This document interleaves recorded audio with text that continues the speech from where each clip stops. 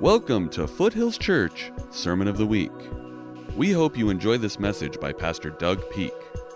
For more information about this podcast and other resources, please visit foothills.org.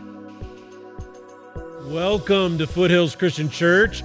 Whether you're here on campus, watching online, later time, we're all so glad that you are here, especially if it's your first time or you're kind of returning and you're just been joining us through this series. We're just so glad you're here.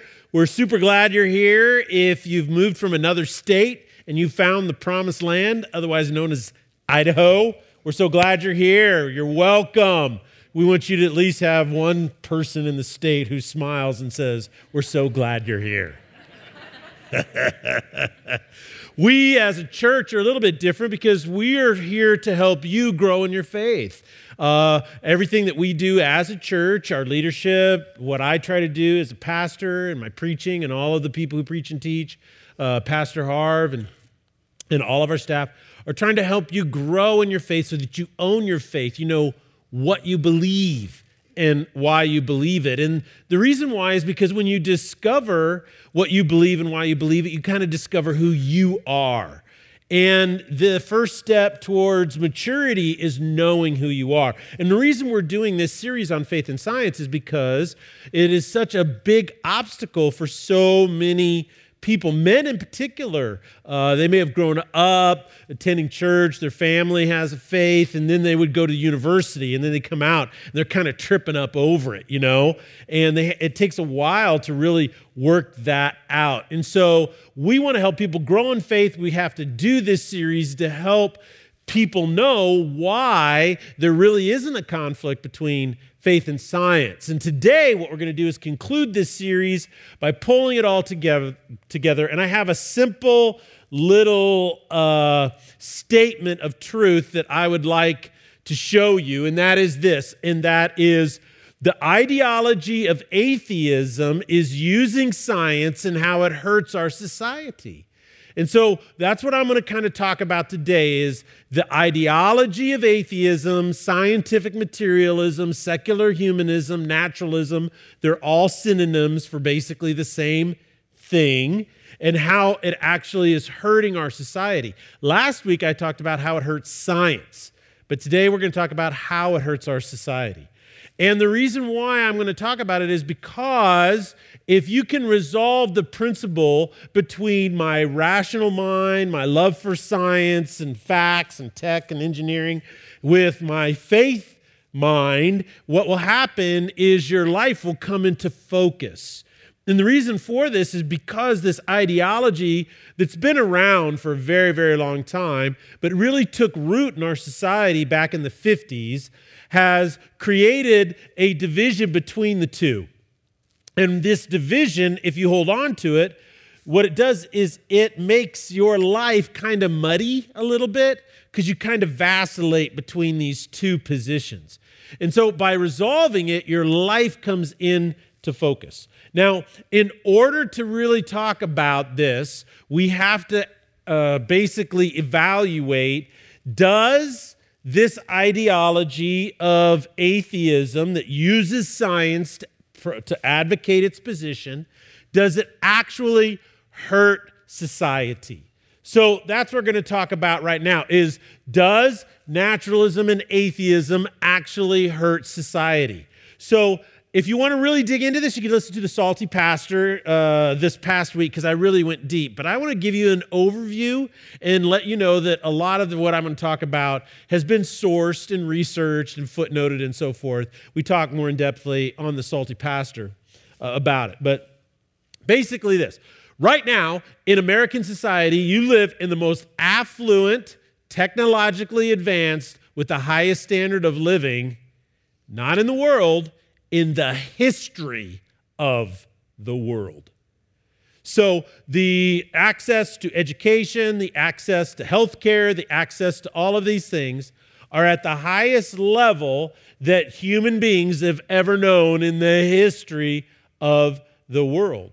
Particularly when it comes to the stability, the peace, the level of crime and violence, exists, the opportunity for young people, their access to the internet, their access to educational opportunities, to media opportunities, all of these things should give them probably the greatest potential to grow into the greatest human beings that the world could ever imagine.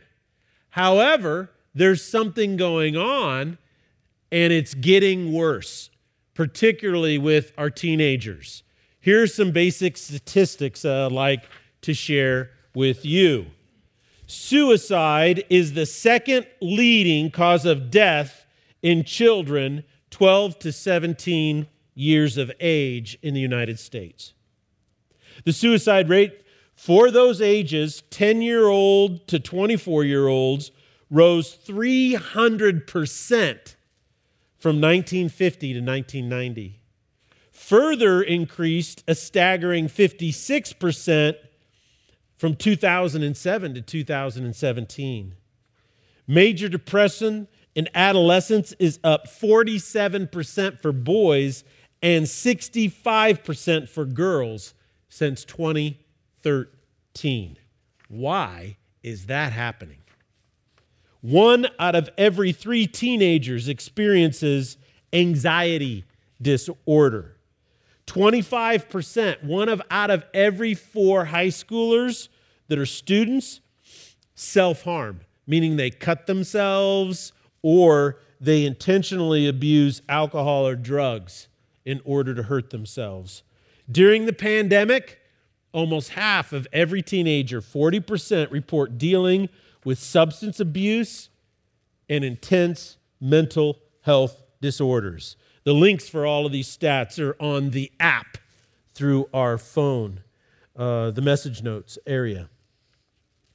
So, how is it that we live in the most affluent society with the highest access to care, comfort, and yet our teenagers' second leading cause of death is suicide, and anxiety and depression and emptiness are growing? Everything else is going down. You know, deaths by heart disease, by cancer, all this, they're dropping.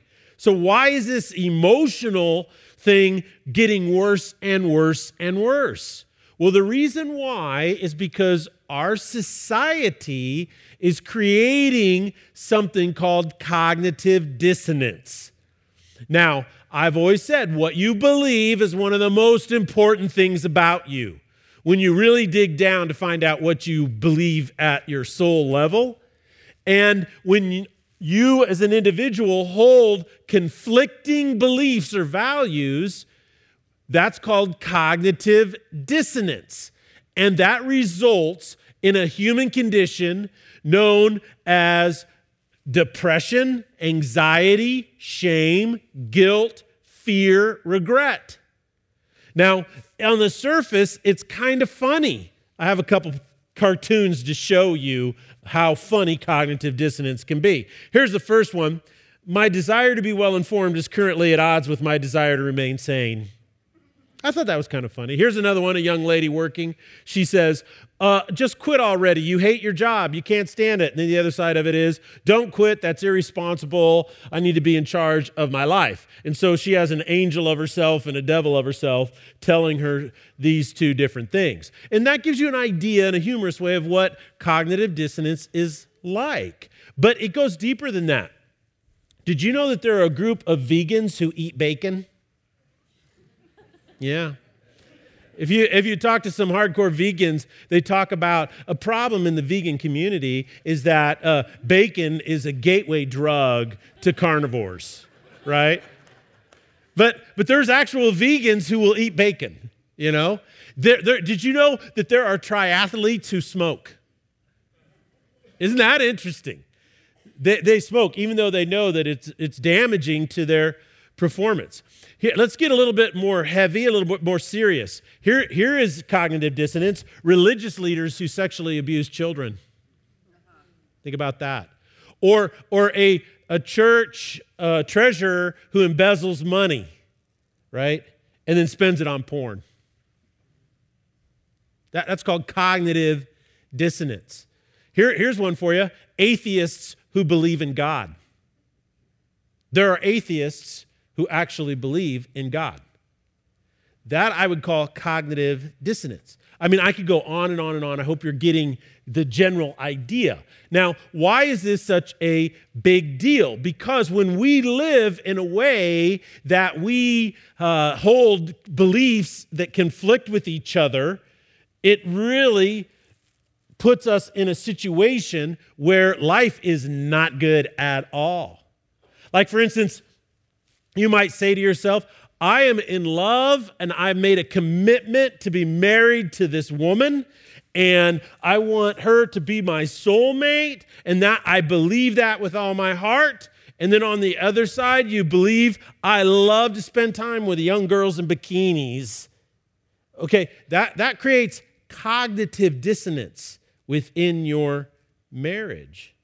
You know, you can say, I love this man. He's so awesome. I respect him from whatever he's doing. And then on the other side say, but he needs to change these 22 things. And if he doesn't get with the program, there's going to be problems. Right?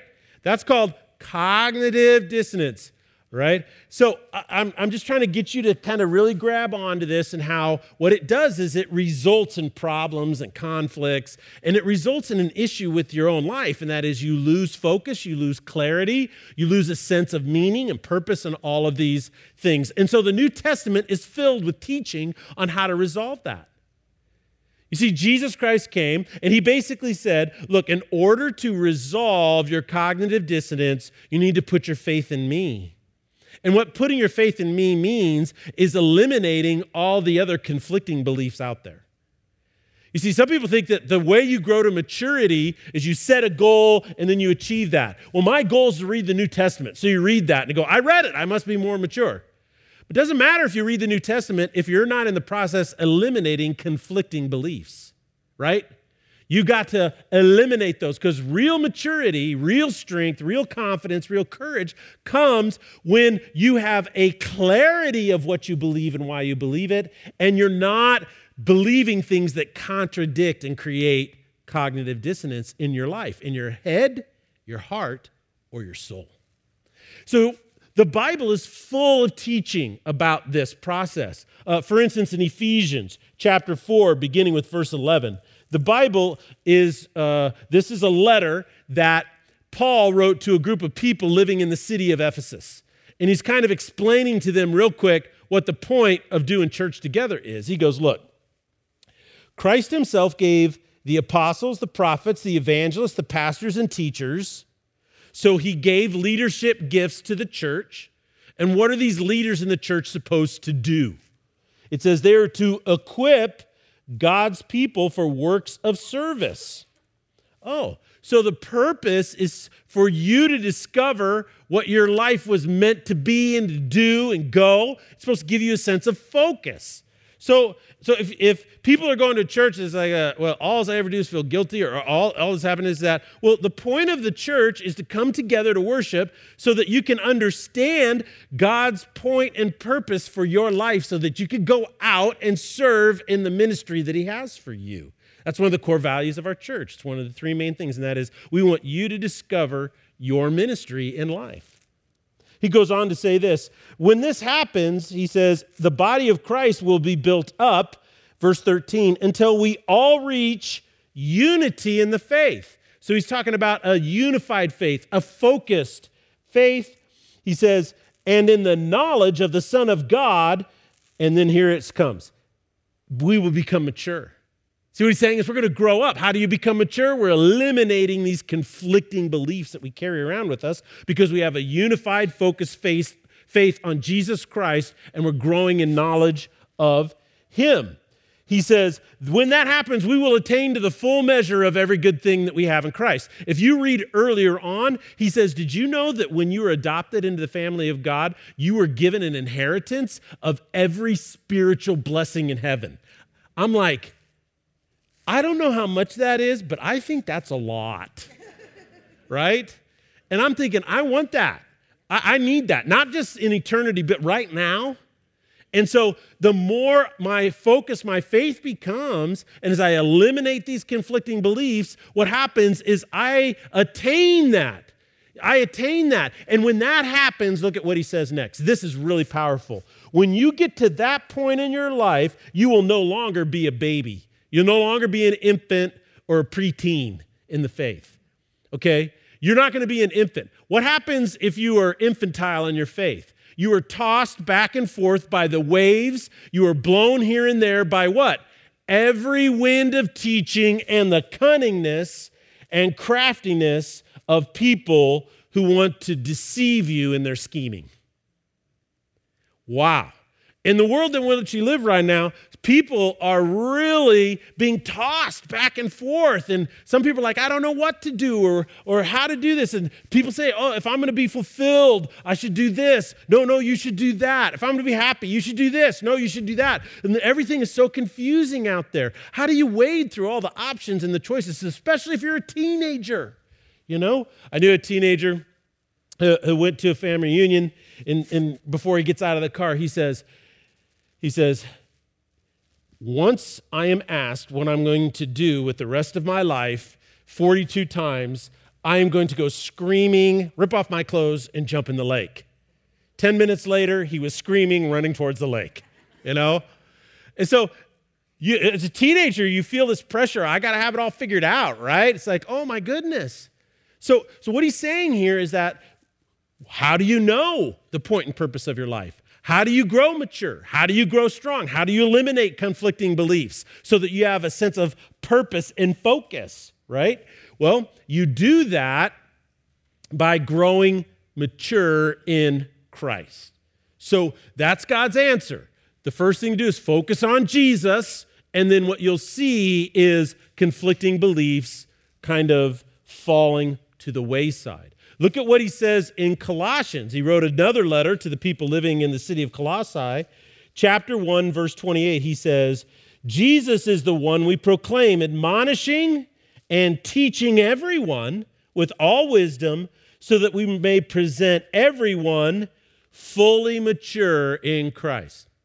So that's the point, is to help us grow up to maturity in Christ. In James chapter 1, the half-brother of Jesus, he writes to the churches in general, and he basically says this.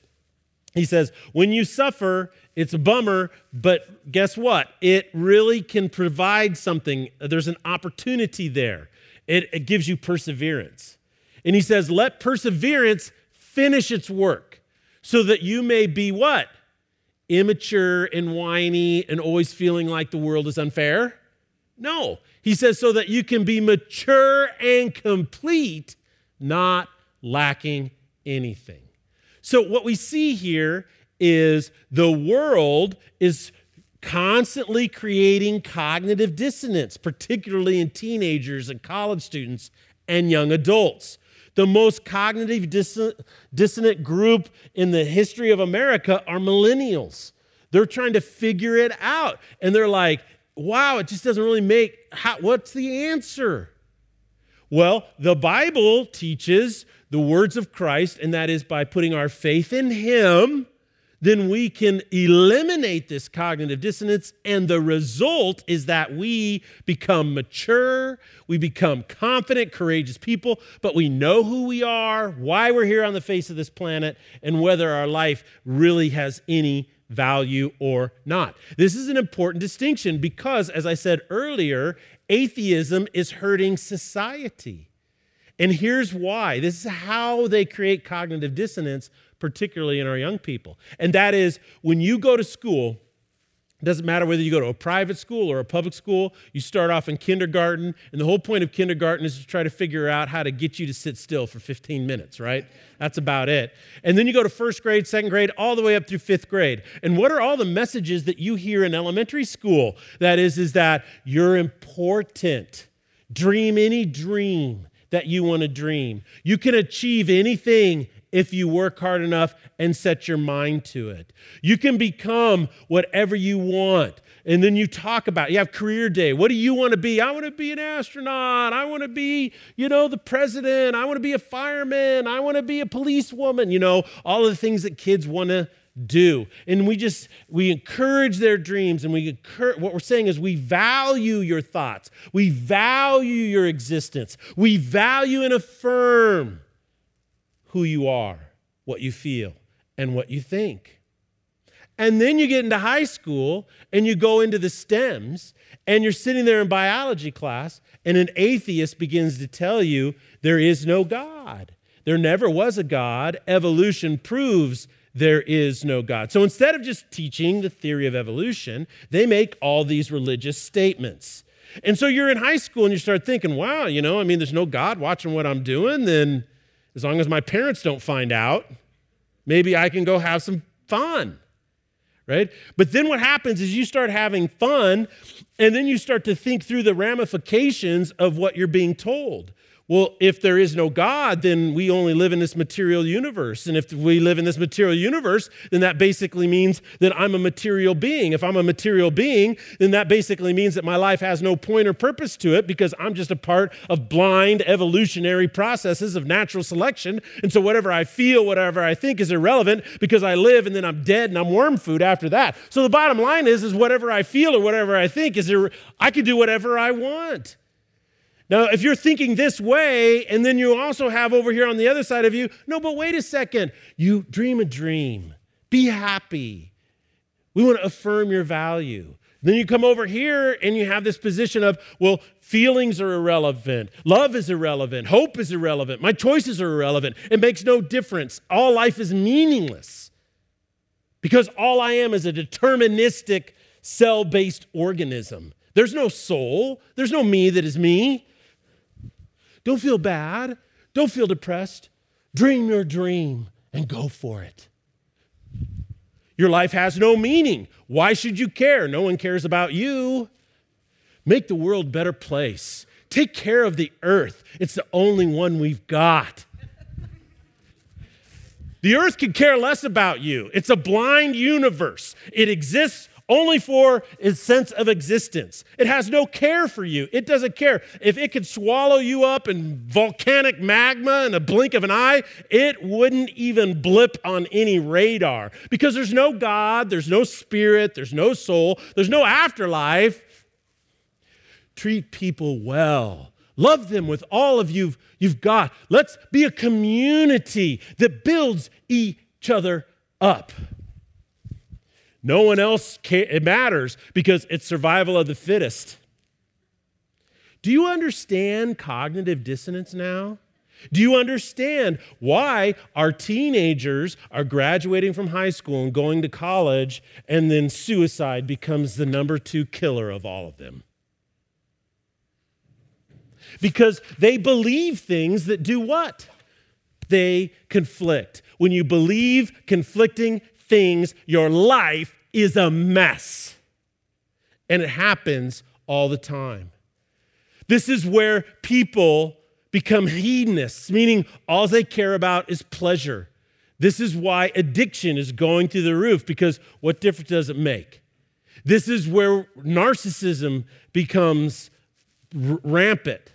Relationships are so difficult to find. How do you find someone to fall in love with? How do you find someone to have a covenantal marriage with when there's no meaning or purpose to it? It's like the dating scene becomes simply picking who's the most narcissistic or the least narcissistic. What a baseline for that, right? This is where addictions come from. This is where disassociation comes from. Disassociation is something where teenagers, and this is becoming really growing, teenagers and young adults feel totally disconnected from everything, right? They've disassociated. They don't have any emotional connection to family, to friends, to their school, to nothing. They're totally lost. This is where rebellion comes from. This is basically young people always searching and never finding. And so they fall into despair, hopelessness, emptiness, and destruction. Thanks, Pastor, for a nice spring day. Go to church, really pick me up there. Feeling awesome about that. Feeling really good. Woohoo. Boy, I thought daylight savings time was a bummer, Wow. When we know truth and we understand what's really going on, then that gives us the greatest opportunity of all, and that is to be free. But we have to understand the incipient deception of this ideology that is being pushed on our young people right and left. And what I want to show you right now is probably one of the greatest and most prominent arguments against it. You've never heard of it before, but it is super powerful. It comes from a man by the name of Alvin Plantinga. He is a professor seated in a chair, meaning it's a very important position, and at Notre Dame University, so a very well-respected academic university. And what he does is he has a basic syllogism, which is a basic premise argument that says that if you believe you are an atheist and if you believe in evolution at the same time, you're a completely irrational person. So let me show you his argument right here. This is how it works. Number one, human beings have cognitive faculties. What does this mean? Well, this means that you think. There's a you that's you, and that you can, if you make a mistake, you could go back and evaluate from your mistake and learn from your mistake, right? You could do that. You can make choices. You can review data. You can listen to somebody else tell a story and learn from their story. I could go on and on and on. The Salty Pastor digs into this. But you know what's interesting about this premise? Everybody agrees. All atheists agree with this, and all theists agree that human beings have cognitive faculties. Now, here's what's really interesting. As I said last week, atheists tend to use evolution as an argument to disprove God. Okay, because of that, Alvin Plantinga says this: did you know evolutionary theory teaches that our faculties are not objective or true? This is called Darwin's doubt. Many people have never heard of it because they don't teach it in our school system anymore. But Darwin actually wrote, and this is what he wrote in a letter in 1881, and here's a synopsis of it. I read it on the Salty Pastor to you, but it's basically this, and that is, well, if we evolve from step-by-step blind processes, then there's no reason to believe that our faculties, our cognitive faculties, are trustworthy.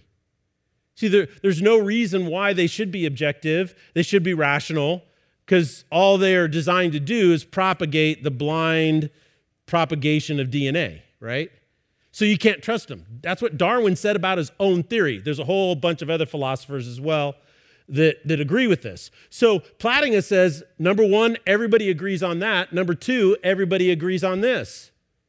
And everybody agrees on this. All atheists hold that our cognitive faculties are objective and are true. Because that's how we know there's no God. So we know the truth that there is no God because we can trust our cognitive faculties. Do you see the illogical conflict here? All right?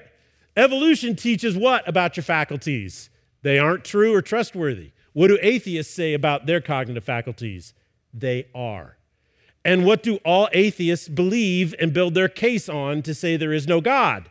The evolutionary premise. So Plantinga ends his discussion this way. Here's his conclusion.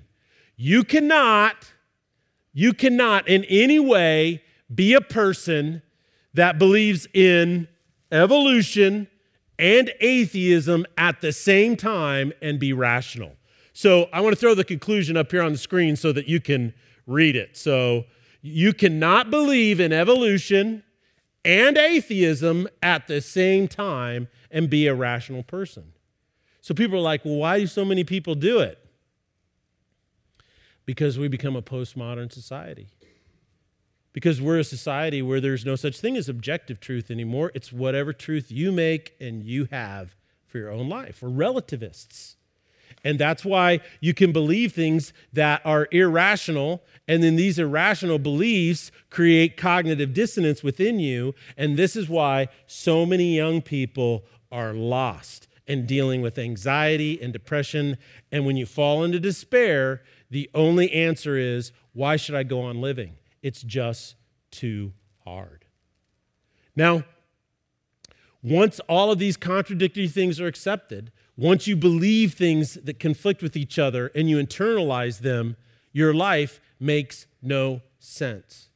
This is why young people are lost. And they say, my life makes no sense. Or they glob onto these things that seem so shallow or these things that seem so rudimentary, and yet they're so important to them. Why? Because they have no center to them anymore. And it is sad. And it's come from this ideology using science to propagate its own irrationality.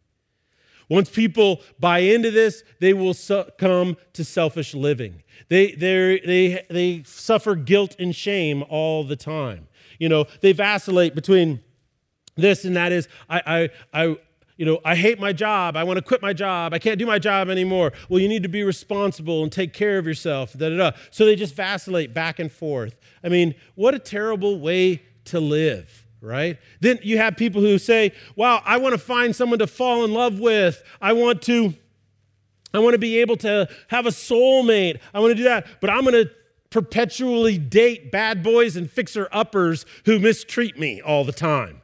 And so it's like you get stuck there, It's like a guy will say, man, I need a woman who's going to make me great, but I have an overwhelming fear of commitment and will never do it. See, what happens is we start to vacillate between these things. Then we ask ourselves, why is my life so miserable? It's cognitive dissonance. That brings guilt, it brings shame. This is what Jesus ended up calling, ultimately, being a lost person. You're lost. You're stuck. And that's why the message of the gospel is one of hope, because he came to set the oppressed free. Those who are blind, he wanted to open their eyes so they could see. Those who were paralyzed, he healed so they could get up and walk. And you see, not only were these real miracles, but these miracles were symbolic or metaphors for all of the spiritual things that he's doing at the same time. And if we allow this, and if you allow this to go on in your own life, what ends up happening is all things become pliable. There are no rules anymore. There are no guidelines anymore. And you start to see this happening in our society. America, the most affluent place right now, is filled with division. People hate people for some of the most basic reasons. People are afraid of one another. Violence is growing in our own society. It just seems like things aren't going well. Why? Well, it's not because of a lack of money or a lack of opportunity, a lack of education, or a lack of business, right? It's not because of that. There's something else going on. It's spiritual in nature. And that's what's going on. And this reminds me of what Paul told Timothy. Paul wrote letters to Timothy. These were the last letters that he wrote before he was executed in Rome. And 2 Timothy, they think, is like the last thing he ever wrote. And listen to what he says in chapter 3 of verse 1. He goes, mark my words, there will be terrible times in the last days. Now, he wrote this 2,000 years ago, but I want to ask you to consider how accurately it describes America today. People will be lovers of themselves. They will be lovers of money.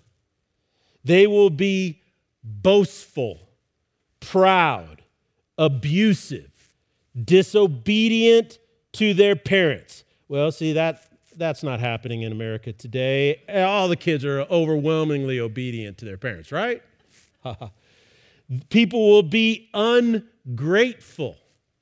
People are unholy, without love. They are unforgiving and slanderous.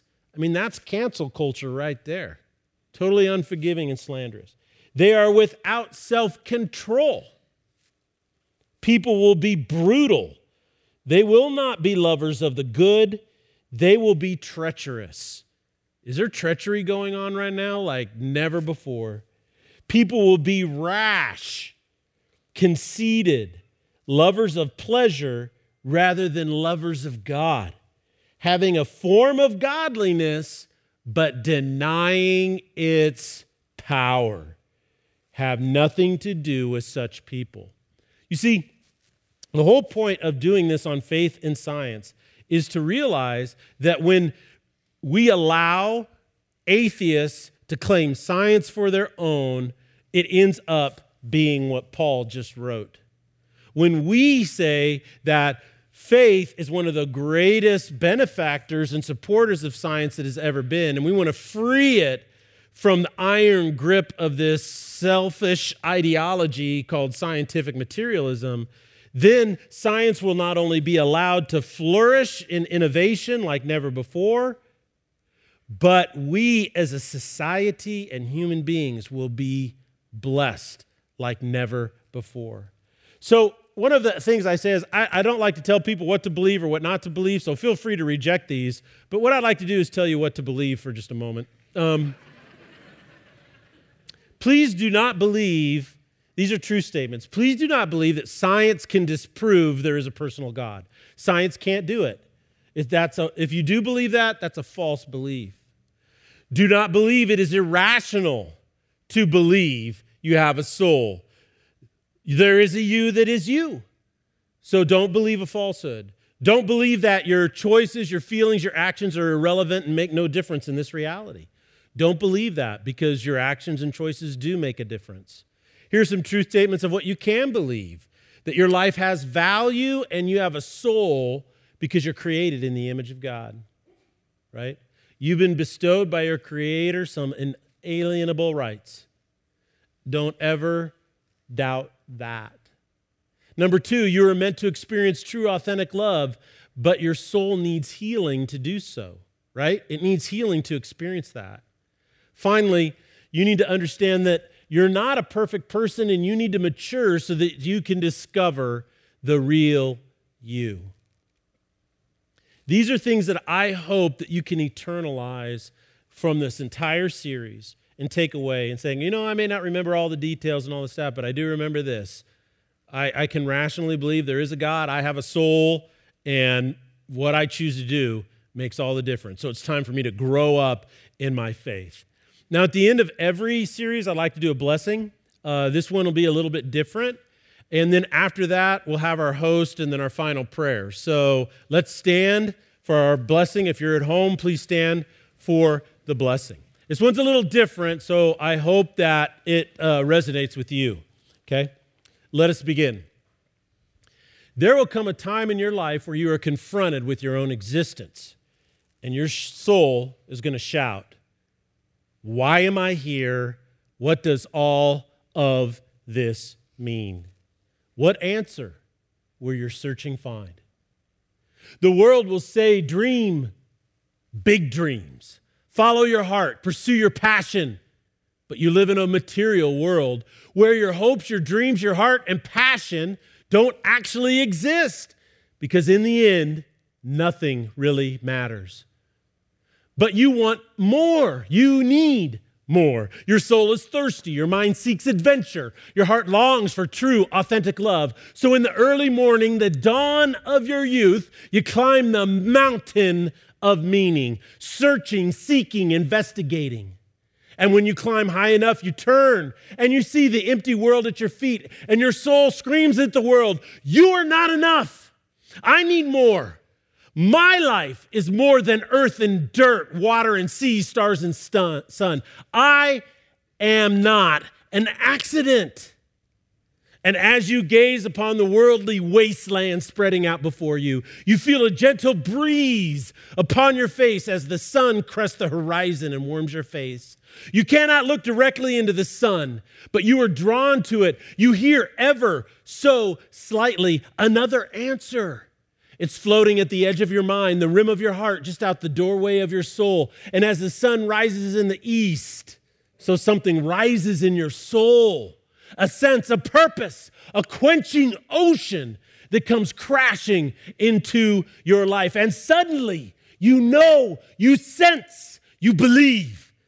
Your rational mind suddenly realized it was there all the time. Why could you not simply see it? Because it is Him and He alone, the Creator of all that is and ever shall be, the Alpha and Omega. And in that moment, you feel so very small, so insignificant compared to the immensity of His being against the tapestry of a universe which He painted with His smallest finger.